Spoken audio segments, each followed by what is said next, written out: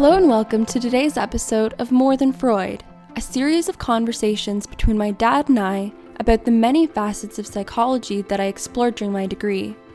For more information on who we are and the purpose of this podcast, feel free to refer to our introduction episode. In today's titular episode, we will be discussing what psychology keeps and discards from the work of Sigmund Freud, and why he's not quite the giant in psychology that he's made out to be.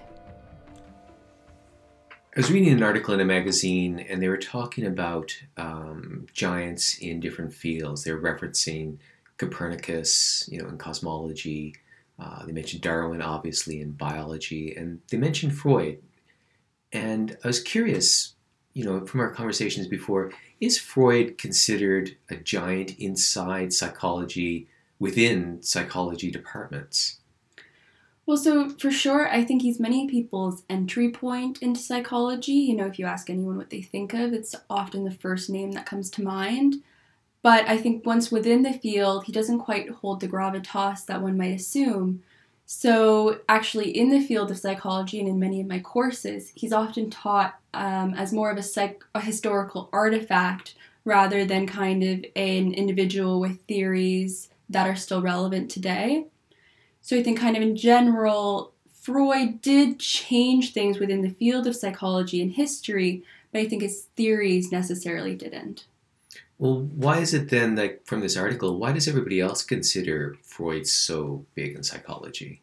Well, I think a big part of it is that the link between Freud's theories and historical and literary trends kind of provides this extra backing behind a lot of his ideas. So, for example, if you think of Sophocles' Oedipus, he kind of took that story and built himself into this historical legacy and kind of almost as if he was unearthing these centuries-old truths by forming this story into his own theories. So really, like Sophocles did not write Oedipus thinking about a child and mother complex. Yeah, exactly. So I think by using kind of these literary stories and historical ideas, he was really able to kind of build himself into the fabric. So kind of making his ideas and himself seem a lot larger than he truly is.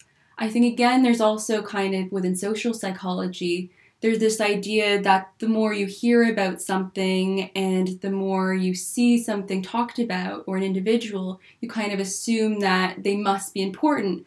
So I think often with Freud, one reasons that because he's so well known, he must also be important. Because he is important, one reasons that, his ideas must have some use, otherwise why are we all still talking about him? So he's like a social media star from 1800s. Exactly. And I think he also, kind of his ideas have this sensational aspect that people really enjoy kind of grabbing onto and talking about. Yes, theories are definitely, from what little I know, are sensational, titillating, Oedipus, and sex-driven. Yeah, for sure. So I think his, focus on sex, which is kind of what a lot of people, cringe at when they're and I think within psychology, it's what a lot of people kind of cringe at when they're talking about Freud. But I think those ideas, in essence, they made for good headlines and good kind of locker room talk.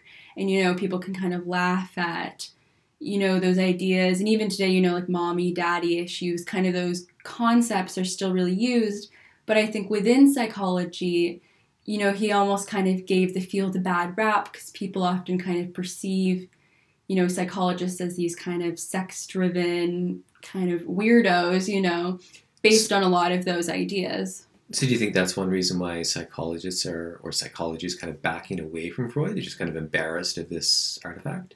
Well, I think that's definitely, an element of it. I think actually the large kind of probably main reason that as a field we backed away from Freud is that psychology works really hard to establish itself as a science. So, I think the importance of the scientific method and of testing theories.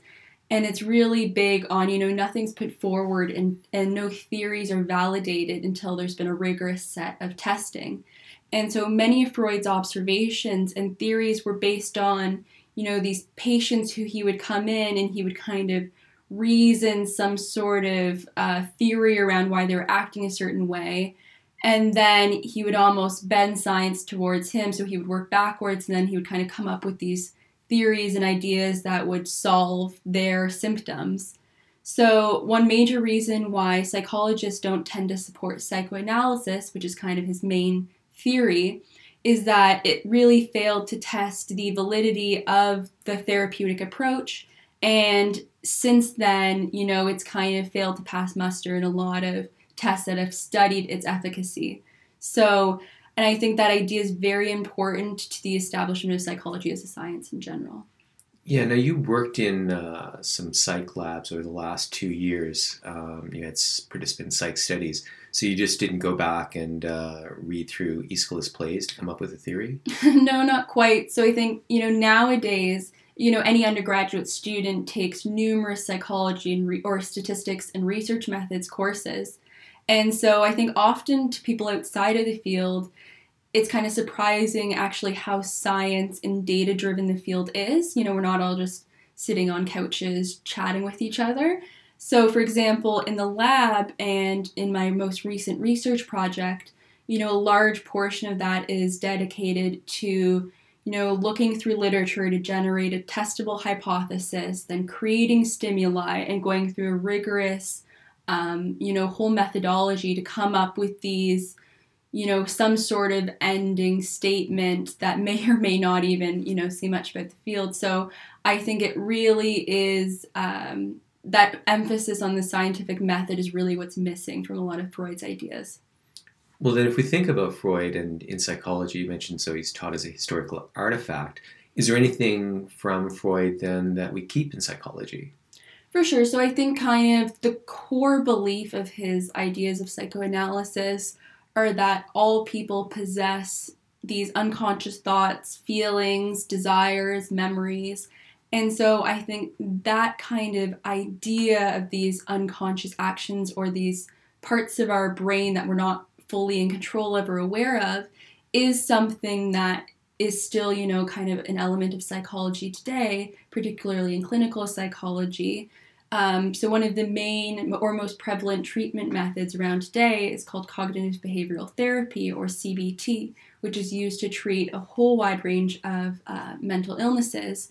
And kind of a large element of that involves, through conversation or through activities, a rewiring of faulty brain associations that we often don't recognize in ourselves. So I think through that, there is kind of that element of this unconscious that we're not aware of, and these behaviors that we're not aware of. The other one, just thinking of it, that, again, I didn't do psychology, but there's all those stages, oral, anal, I guess the other would be genital, probably. And anal retentive is a term that is, rife in our society, so we use it. Are those kept? Well, so I think the idea of stage psychological development is still something that's very important in a number of branches of psychology. Developmental psychology, for example, focuses very strongly on a variety of different theories on stage psychological development. So I think it's not really those specific stages that we keep, but in general, just the idea that there is kind of a staged psychological development, especially in our childhood. So in psychology today, the fact that I had trouble breastfeeding doesn't mean that I'll be a smoker. Exactly, yeah. So we don't really, kind of back to that scientific method, there's not those, really clear causational links. So it's not as if one particular event in your childhood will lead to one particular event in your adulthood. It's more an overall impression of your childhood and kind of the environment in which you grew up in, which shapes your personality and behaviors later in life. So we could probably have like a massive conversation, obviously, about this Viennese psychologist. But what would be like, in summation, like 2 myths and a truth that we might take away from Freud in psychology today? Well, for sure. So I think kind of firstly, overall, just those kind of popular culture terms that we hear so often, again, you mentioned anal retentiveness. So just that idea and many Oedipus complex, many of those ideas were not truly founded in anything. It's kind of these things that, he had an over-reliance on sex, namely, but also literature. And he kind of formed those things into these ideas that have now permeated our society. So those are the myths. Yeah, exactly. Okay. So we've been living with these myths. Okay. Yeah, more or less. But I think that in truth, kind of his idea that we do have an unconscious, and there is an aspect of our behavior in life that we're not fully aware or in control of. And it's, he often described it as, your conscious is like one light on in a huge dark mansion, and all the rest of the space in the mansion is your unconscious.